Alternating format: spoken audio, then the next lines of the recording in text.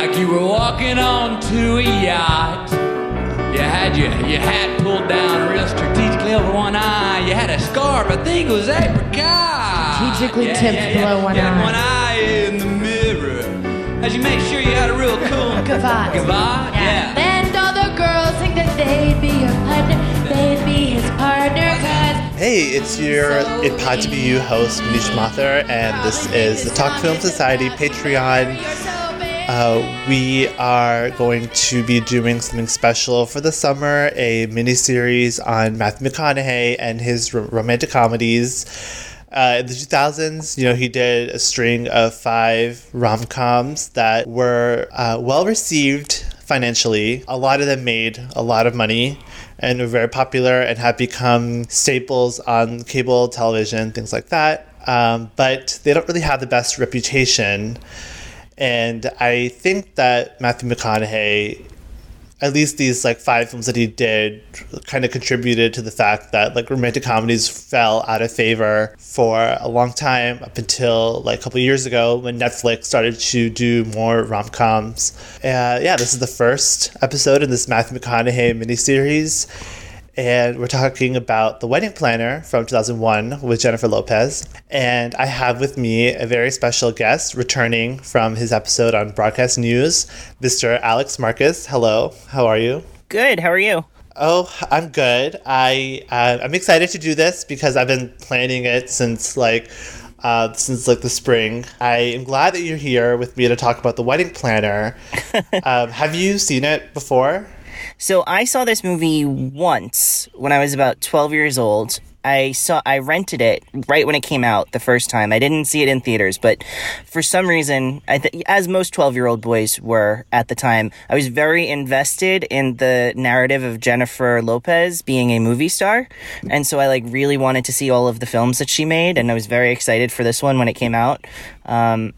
I can't say I remember whether I liked it or not. I just remember going to Blockbuster and renting it, and I know that I saw it, but that's sadly as much as I can remember of it. It didn't leave really a lasting impression of me. I don't remember much about The Wedding Planner either. I'm pretty sure I saw it similar to you, if not renting it, definitely I watched it on TV a lot. I kind of forgot almost everything about it until I rewatched it last week. So, in your opinion, what did you think about the movie now? Did you enjoy it, or were you just what am I watching? Well, so the first thing that I had completely forgotten about was that she plays an Italian person in the movie, which was a really interesting choice. I also very much forgot about the arranged marriage subplot to the whole thing. It has a reputation, I'll say that, as being a movie that is not very good. And I also feel on Twitter maybe 3 or 4 years ago, there was this whole thing of let's really consider if Matthew McConaughey was a real person and you heard that he left his fiance right before the wedding and married the wedding planner. How would you think about that if it was a real person and not a romantic comedy character? Oh, funny. And everybody was oh yeah, that would be awful. That would be terrible. So that was really the freshest thing in my mind about the movie going in. And I have to say it wasn't as awful as I remember it, as its reputation at least would have you believe. It's certainly not a good movie, but it's fine, there was definitely some things in there that I was very that I had to kind of suffer through, but they made some interesting choices too. I really respected the fact that they didn't make the fiance a horrible, terrible person. It would have been so much easier for this movie if she was just this bridezilla monster that the audience is rooting for Matthew McConaughey to leave. And I thought it was pretty surprising that they didn't go that route. I had in my head that she was going to be the same kind of character as the mom in the Parent Trap remake. the stepmom that was where she's just this awful person that everybody hates, and you're why does this wonderful man want to spend any time with this awful woman? And she actually the fiance in this movie was a very nice person, and she seemed to really care about him, and she had a lot going on in her life outside of him, and it was nice to see that they made the movie slightly more complicated by not making her just a one-dimensional villain. I can't really say there's a lot more compliments that I have outside of that, though, having watched it. What did you think of it watching it now? Well, I kind of wondered if this whole Matthew McConaughey miniseries was a mistake. I was like, wait. Like, okay, well, here's the thing. Like, I knew going in that this is, like, more Jennifer Lopez's movie than Matthew McConaughey's. Yeah. Because I've always thought of this as a Jennifer Lopez movie. And I feel like Matthew McConaughey could have just been interchanged, with anyone else that was popular at the time, like your, I don't know, like Josh Hartnett's or whatever. Like, he could just, like, be a exchange for anyone else.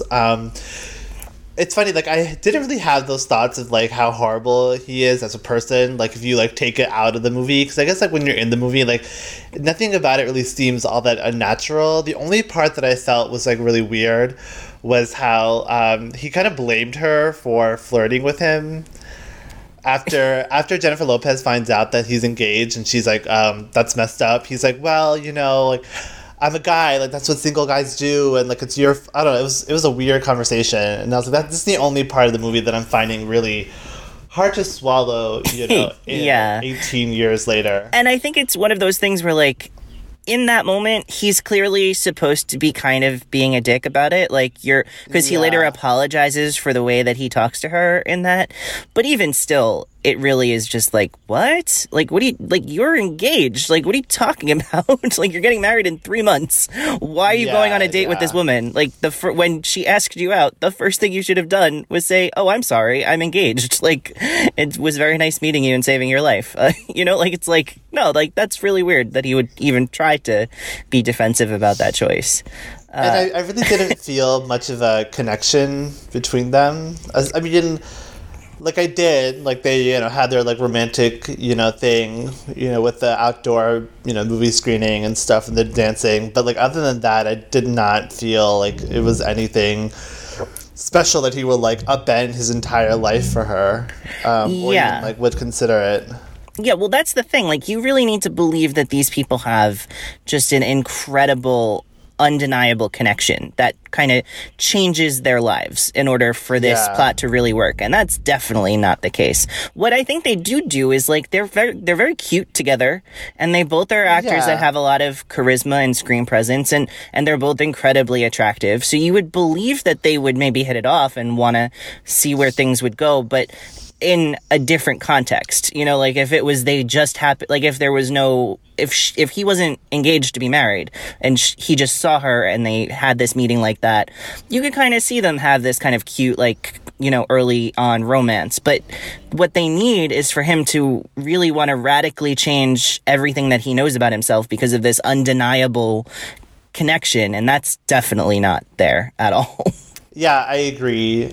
I want to talk a little bit about Matthew McConaughey as like an actor and as a movie star, because I find it really interesting that he's even in this movie. Up until this point, like, of course, he had done films like Dazed and Confused, Amistad, Contact, Ed TV, Angels in the Outfield, A Time to Kill, and so he had been building this, like, reputation, I guess, of these, like, really, like, serious roles, and very just, like, he was, like, kind of reliable as, like, a solid actor that could, like, do well in a variety of genres, but, like, this is his first film that's, like, really a traditional romantic comedy, or at least that I can remember. I mean, I don't think he's had any, like, major romantic comedy roles before this, and so I feel like, and when he's, like, at that level of fame, especially in this, like, late 90s, early 2000s era, doing a romantic comedy is just a good way to, like, make some money.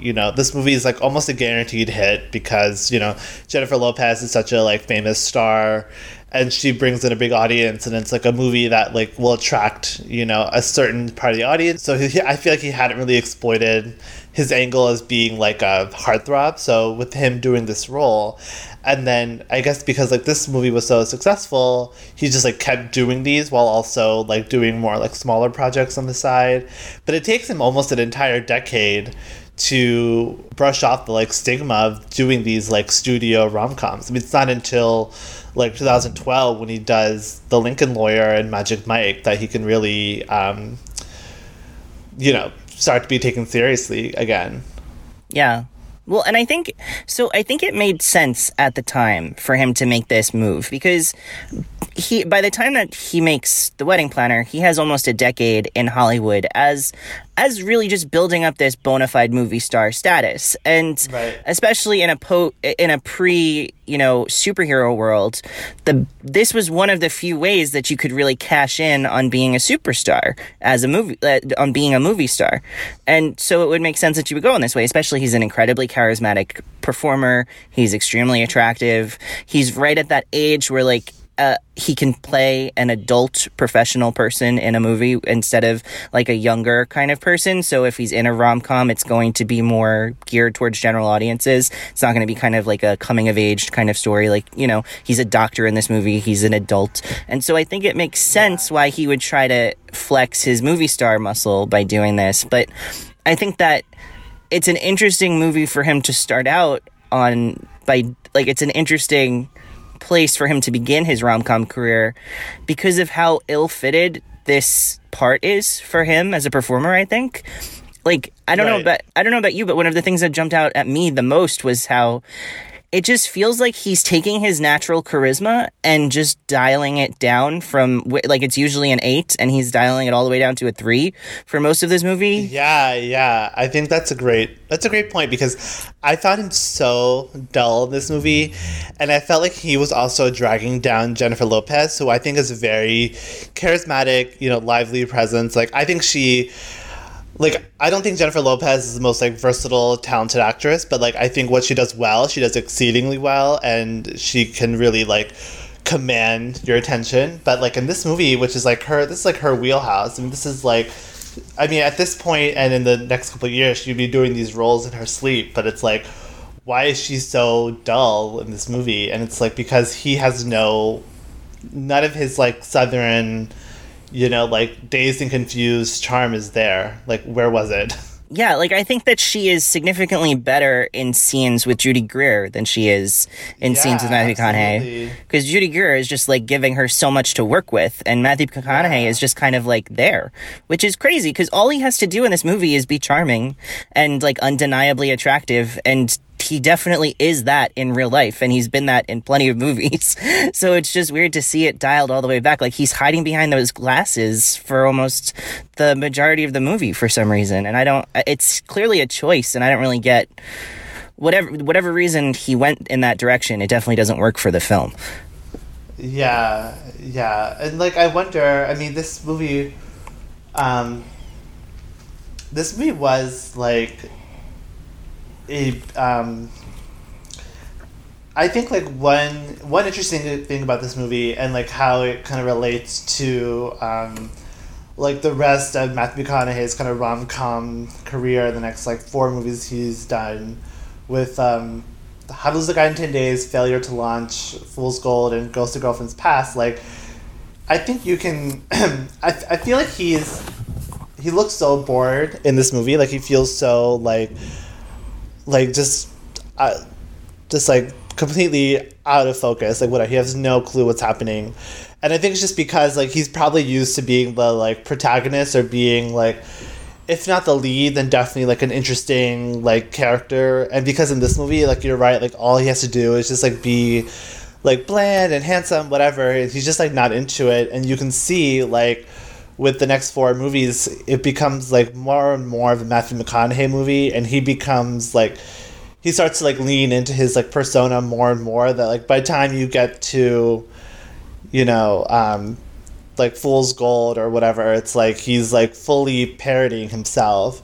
And then it's not really until, like, Bernie and Magic Mike that he can parody himself, but, like, in an effective way, not just, like, being a caricature. He starts acting again. Yeah, exactly.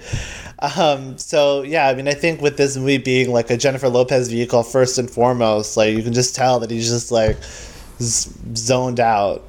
Yeah, and I mean, it's not entirely his fault. It's not like there's a lot on the page for him to work with. Like, I was thinking, if this movie was made now, who would you get to star in this role? And I was thinking, like, you could put any of the Chris's in there, and they would all work equally as well. Yeah. Because there's just nothing to that role. It's just he's a doctor, and he's, like, super nice, and he's super good with kids, and he's just seems like the perfect guy, but he's also kind of like not happy in a relationship that he's in because of inertia. And then this woman comes and is just like, hey, this is an exciting new thing. And that's pretty much it. That's like all the characterization that he gets in the movie. So it's a really bland role. And he's the type of performer who can really elevate a role like that. And he just completely chooses not to. Yeah, it's an interesting case study and like an actor just like being totally uninterested in doing anything with this role, because yeah, you're right. Like, I feel like there's some kind of actors who could like look at a role like this and just make it like, you know, more interesting, like more fun to even like for him to play. Like, I get it. Yeah, this role, there's not much to it. He's just like the guy. But like, I don't see why like a Chris Hemsworth like couldn't make it into something really quirky and funny and like memorable, you know, like it's especially strange because everyone else in this movie is so big and broad. Like, these performances are really, really big performances. Like, Jennifer Lopez, most of the time when she goes into these comedic like bits where it feels like she's trying her best in an SNL sketch. Yeah. And then all of the side characters are just like at 11 the whole time. Like Justin Chambers, oh my god, with that with that interesting Italian accent of his. And then there's just Matthew McConaughey who's just like standing in the middle of all of it, just being like, yeah, I'm here and I'm handsome. Let me know when you want me to do something. Right, exactly. Yeah. The supporting cast is really great. I mean, you have Justin Chambers, as you mentioned, Bridget Wilson-Sampras as the fiancée Fran, Judy Greer, we mentioned, Alex Rocco, Joanna Gleason, Kevin Pollak, Fred Willard, Lou Myers, Kathy Najimy. I mean, you have all these people who are just like pros at this kind of stuff, and they're playing. They get to be like really kind of quirky supporting characters, and they're like infinitely more interesting to watch. But like, what did you think about this whole like arranged marriage thing with, with Jennifer Lopez, like actually considering just doing it because she has like no other options, I guess? I mean, it was really sad. Like, it's really sad to think this woman who's incredibly attractive and incredibly accomplished, living in a major city like San Francisco, feels like she has literally no options romantically. So she has to just marry this random guy who she knew when she was 8, who her father just picked out of a lineup, basically. He's like, marry my daughter. Yeah. Like, it's just, if that's what she really believes she's worth, it's much sadder and kind of pathetic than I think the movie means for it to be, because it just is insane that there's like no other options but these two men. Like, why? Yeah. Well, it's funny you bring that up because like there's always that criticism about like romantic comedies. That's like, oh, like it's so hard to believe that the lead actress can't find anyone. She's so beautiful or whatever. And I'm like, yeah, I guess, but like I feel like the good movies at least, or like the good movies are like, I think there's always like an in story reason why it's that way. And like with Jennifer Lopez, like, yeah, I'm sure technically if she went to like a bar or a cafe, like she would have like men just like falling over themselves to like ask her out, because like she's just so glamorous and charismatic and beautiful, funny, whatever. But I think like you're right, like there's something like inside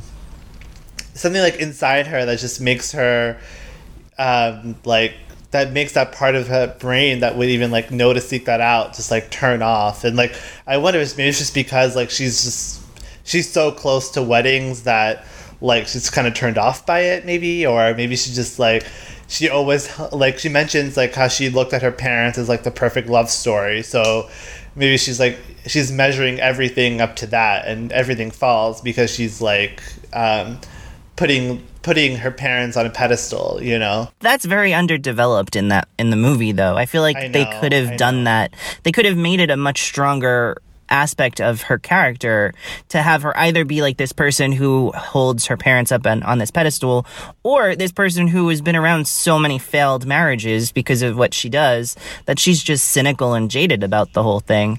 Yeah, I mean, one thing that I really liked about this movie is when she's like, I can predict when a wedding is going to fail by like the day, which I thought was a really funny line and a cool character trait that I wish had been like explored more. Yeah, I would have liked that a lot if they had expanded on that more and in her actual, like, there's this scene where she's with her dad, and her dad is telling her like the truth about how her parents got together, and he says like, I wish that I had told you this sooner because then you may feel differently about love.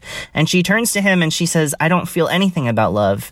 And I really believe that. And I feel like that's a mistake. Like, I think she needs to feel some way about love.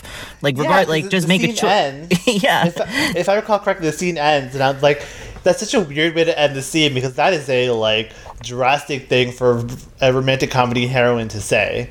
Yeah. And, like, it's not examined at all. And, yeah, like, there's so many ways a movie like this could work. I mean, the premise of it is so, like, I mean, it's such a, like, it's like that perfect middle ground between like high concept and low concept of like, yeah, wedding planner who falls in love with the groom of her client. Like, that sounds great. Like, let's watch it. But then this movie just completely drops the ball on exploring that and making it an interesting thing about like the wedding industry or arranged marriages or, you know, whatever. But yeah, I don't know. I just felt like this movie really, I don't think this movie was as funny as No, it was not. I mean, the score certainly tried to make you think it was, though.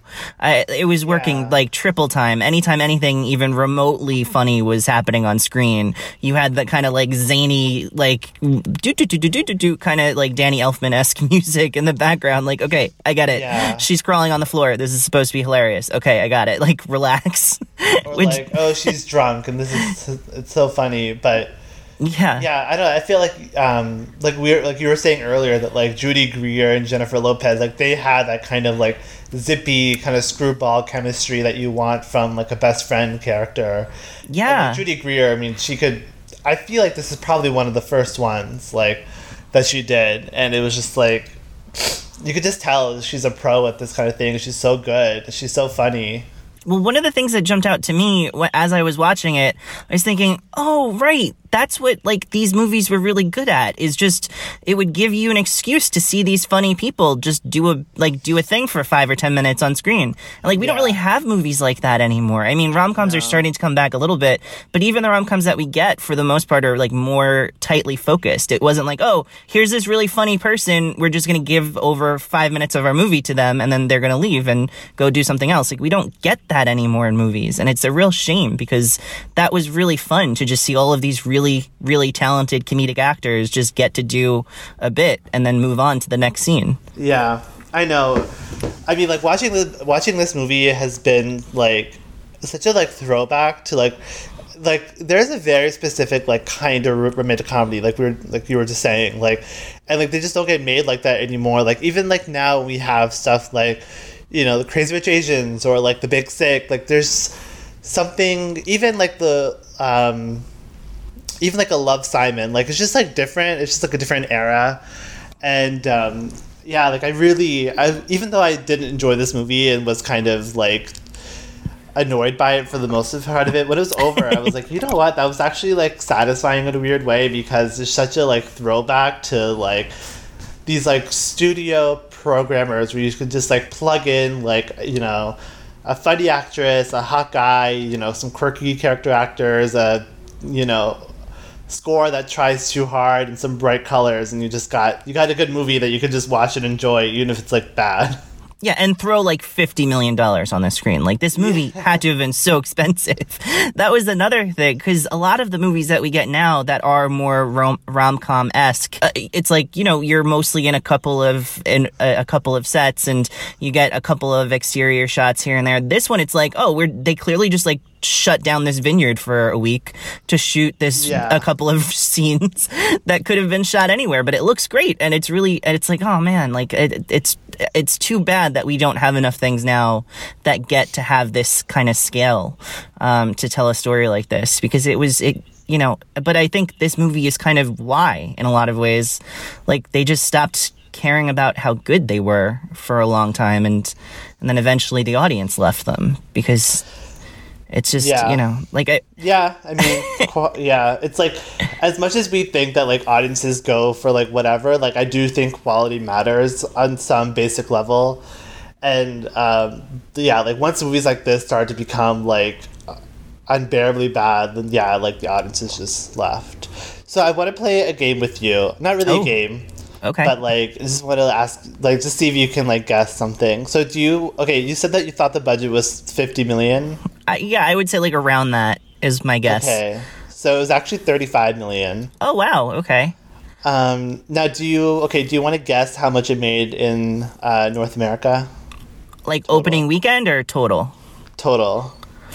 Or either one, whichever you find interesting to think about. So this is 2002? 2001, okay. Yeah. So I'm going to say it opened at like 60 million and it made 150?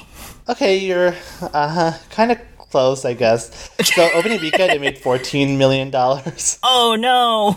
Okay. And ended up making about $60 million in North America. Oh, I was not close.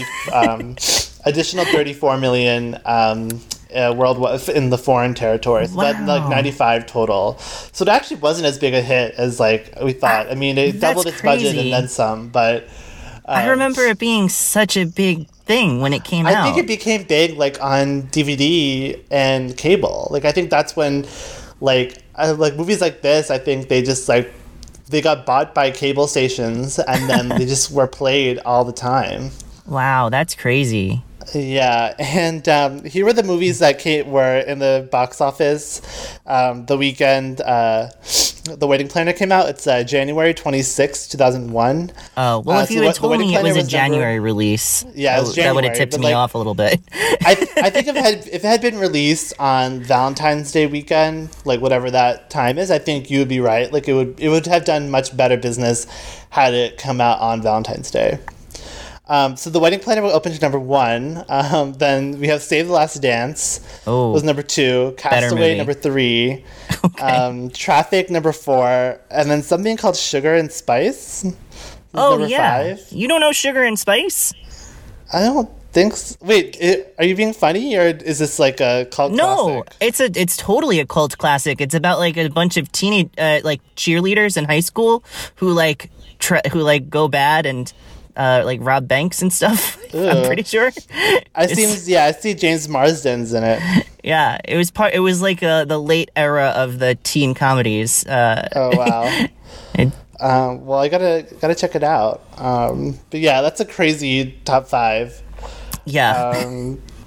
I think it's interesting that Matthew McConaughey went on to do 4 more romantic comedies. Like I feel like he didn't seem to enjoy doing this one, at least from what I could tell from on the screen, although I'm sure he liked the money. And of course the next one he would do is like my favorite of the group, How to Lose a Guy in 10 Days. Was that a big success? That was huge. That was a big hit. But I think a lot of that has to do with Kate Hudson. Right. Who I think is like secretly a great actress that like no one seems to know that.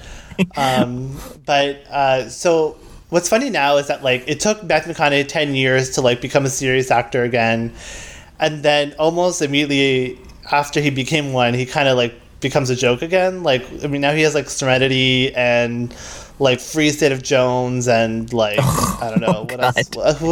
What's that one that like the Suicide Forest one that he did? I don't. With I think it's a Gus Van Sant movie. Sea of Trees. Sea of Trees, yeah. Yeah, not good. So like I think that like I think he was like fine. Like he'll like as soon as he does another prestige project, like everyone will love him again. But at least that's my opinion, Matthew McConaughey. Like what are your thoughts on him like right now in this like post, True Detective era? So I think that he's a really talented performer who just maybe isn't good at picking projects. Like we run into people like that sometimes, and sure. and it's always a shame because you're like, what? and of those types of performers, I think he is so talented that the second that he like happens onto a good project, everybody just is willing to forget all of the crap that he's made because they just want to like him. And right. And so I feel like we're just in this now little bit of a downturn, and it'll be interesting to see if he can pick it back up again. I mean, I keep wondering, you know, he was supposed to be, for a long time they really wanted him in Guardians of the Galaxy 2 as Chris Pratt's dad, and that, of course, that role ends up going to Kurt Russell. But that was they pitched Matthew McConaughey hard for that, and he just eventually decided that he didn't want to be part of the whole Marvel thing. Yeah, but like, I mean, that's obviously a one and done. Like, that's just, like, I mean, I don't think Kurt Russell's going to come back. No, yeah, I know, but I think it's a big commitment in terms of like press availability and stuff, like for the and reshoots, and so it's like more than a year. Yeah, so like you can understand why that would scare him off, but I feel like if he was in something like that, giving that type of performance in a movie like that, that would have really helped give him an extra couple of years that he could then kind of cruise on again. Or get back to work with like a Scorsese or a Christopher Nolan. Like, I'd love to see like another Interstellar type, you know, sci-fi epic. Yeah, that would be cool, because he got to really flex a totally different kind of muscle in Interstellar. I think that's his like last great performance. I'm trying to think of the timeline of like, because I know like Dallas Buyers Club, and then he wins the Oscar and the Emmy, and that's like right after that, and then Interstellar I think was the end of 2014. So I think that's like, I think that was the last big one, if I can recall correctly. Well, I mean, you're forgetting The Dark Tower, of course. Oh, I mean, yeah, sorry. Wait, did you see Serenity? I didn't. I missed it in theaters, but I did have the story spoiled for me, and it sounds bananas. I mean, I will maintain that I'm sure that that looked great on paper, because like I feel like when you can like conceptually think about it, like it sounds kind of cool and like wacky and stuff, but then like I guess when you actually like it's a good spec script that you like use to like sell you as a name, but it like doesn't actually get made. Yeah, it's like a classic kind of like, oh man, this guy, he wrote this story and it's so cool, and it's such a shame that we never get to see it and stuff. Yeah. It's like sometimes it's better not to see those things. Yeah. Or like, I mean, if they had just kept it as like this like kind of soapy, trashy noir thing, like that'd be really cool. Because like that's how they sold it in the trailers, just as like a, you know, film noir kind of send up. It's like kind of like over the top but like sexy, whatever. Yeah, like I'd love to see Anne Hathaway in that movie. I mean, like the craziest thing is that they're supposed to be playing people who graduated high school the same year, even though she's like, I don't know, must be like 15 years younger than he is. Yeah, that's my favorite thing. I was like, Anne Hathaway's a great actress, but she cannot play like 50. Well, that's like, speaking of rom-coms, in Long Shot, where Seth Rogen is supposed to be, like, his best friend in the movie is a full decade younger than him, and they went to college together, apparently. Oh my god, it's crazy. And I'm like, what? That's my favorite thing that happens in movies. It's like, do you really expect us to just believe this? Yeah. So I don't really have much more to say about The Wedding Planner. Do you have anything you want to bring up before we finish? Not particularly, just that, like, I feel like we have undersold how completely insane the arranged marriage subplot is of this movie, and how completely unnecessary it is. Like, there's multiple times, like, this story works if she's just this person who is trying to decide whether to end, like, to get in between these people who are about to get married. Like, she doesn't also need to have this crazy subplot where, like, her dad really wants her to get involved with this person. And then the way that the movie plays it constantly, like, undermines what's interesting about the primary arc, where like this guy that Justin Chambers plays shows up when she's working, and he's like, oh, we're engaged, and they're not engaged. And instead of her being like, oh, sorry, this is just like this crazy person, or like she's like, yeah, I'm engaged. And we literally saw in the scene before that scene, she's in the car with the couple, And the fiance, like the female, like Matthew McConaughey's fiance in the movie, has this whole conversation about how like, oh, it's such a shame that guy that you were seeing, it didn't work out. And yeah. And then the very next scene, like, she has a fiance and she's not like, wait, what?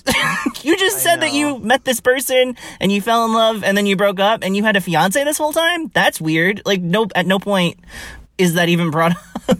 I'm like, what? It's so... And, like, can I ask, like, where was the ticking clock that, like, she had to get married by the end of... Like, I don't understand why the dad was so hell-bent that she had to get married, like, in this time period. Like, I don't know, let her live a little. Yeah, like at least, like... the biggest wedding of her career. Like, maybe if they had made... Like, this would be very, like, soapy and hokey, but at least it would have had some sort of internal, like, consistent logic. Like, if the dad was dying, right? Like, if he has... Yeah. Like, and then it's like, I just want you to be happy. I want you to have what me and your mother had. Please, before I die, can I see you marry this nice boy? And then, like, okay, then you understand. Exactly. It's soapy, but I think it would have worked. It would have worked better than what they did, which is just... which is like, he ran into him. Married right now. Yeah. Like, there's no reason why this happened now versus literally any point in the last 6 years since she broke up with her boyfriend. Oh boy. It's weird. And then it undermines what's interesting about the conflict between her and Matthew McConaughey in the second act of the movie, because then he's like, well, wait, if you're also engaged, then why are you giving me such a hard time that I went on a date with you? And instead of her being like, well, I'm not actually engaged, she's just like, yeah, I guess you're right. Like, what? And then all of the dramatic tension just gets, like, let out, like you just released a balloon or something, and it's just, it really hurts the movie in totally unnecessary ways. Well, I appreciate, A, that you watched it, and B, that you came on this podcast to talk about it with me. Yeah. Thank you so much. I really appreciate it. Where can people find you online? Well, so I'm a host on the Cinema Joes podcast, where we talk about a recent release every week, and then talk about then we have a wider discussion about trends going on in the movie industry. And so you can find us on Apple Podcasts and Spotify and wherever you look for podcasts. And you can also follow our show on at Cinema Joes on Twitter, and you can follow me personally at Media Thinkings on Twitter. Yep, and you guys are Patreon subscribers. You know where to find me. So thanks for listening. Thanks for contributing to the Patreon. That I say, all right. And that I say, just keep living, huh? Thank you.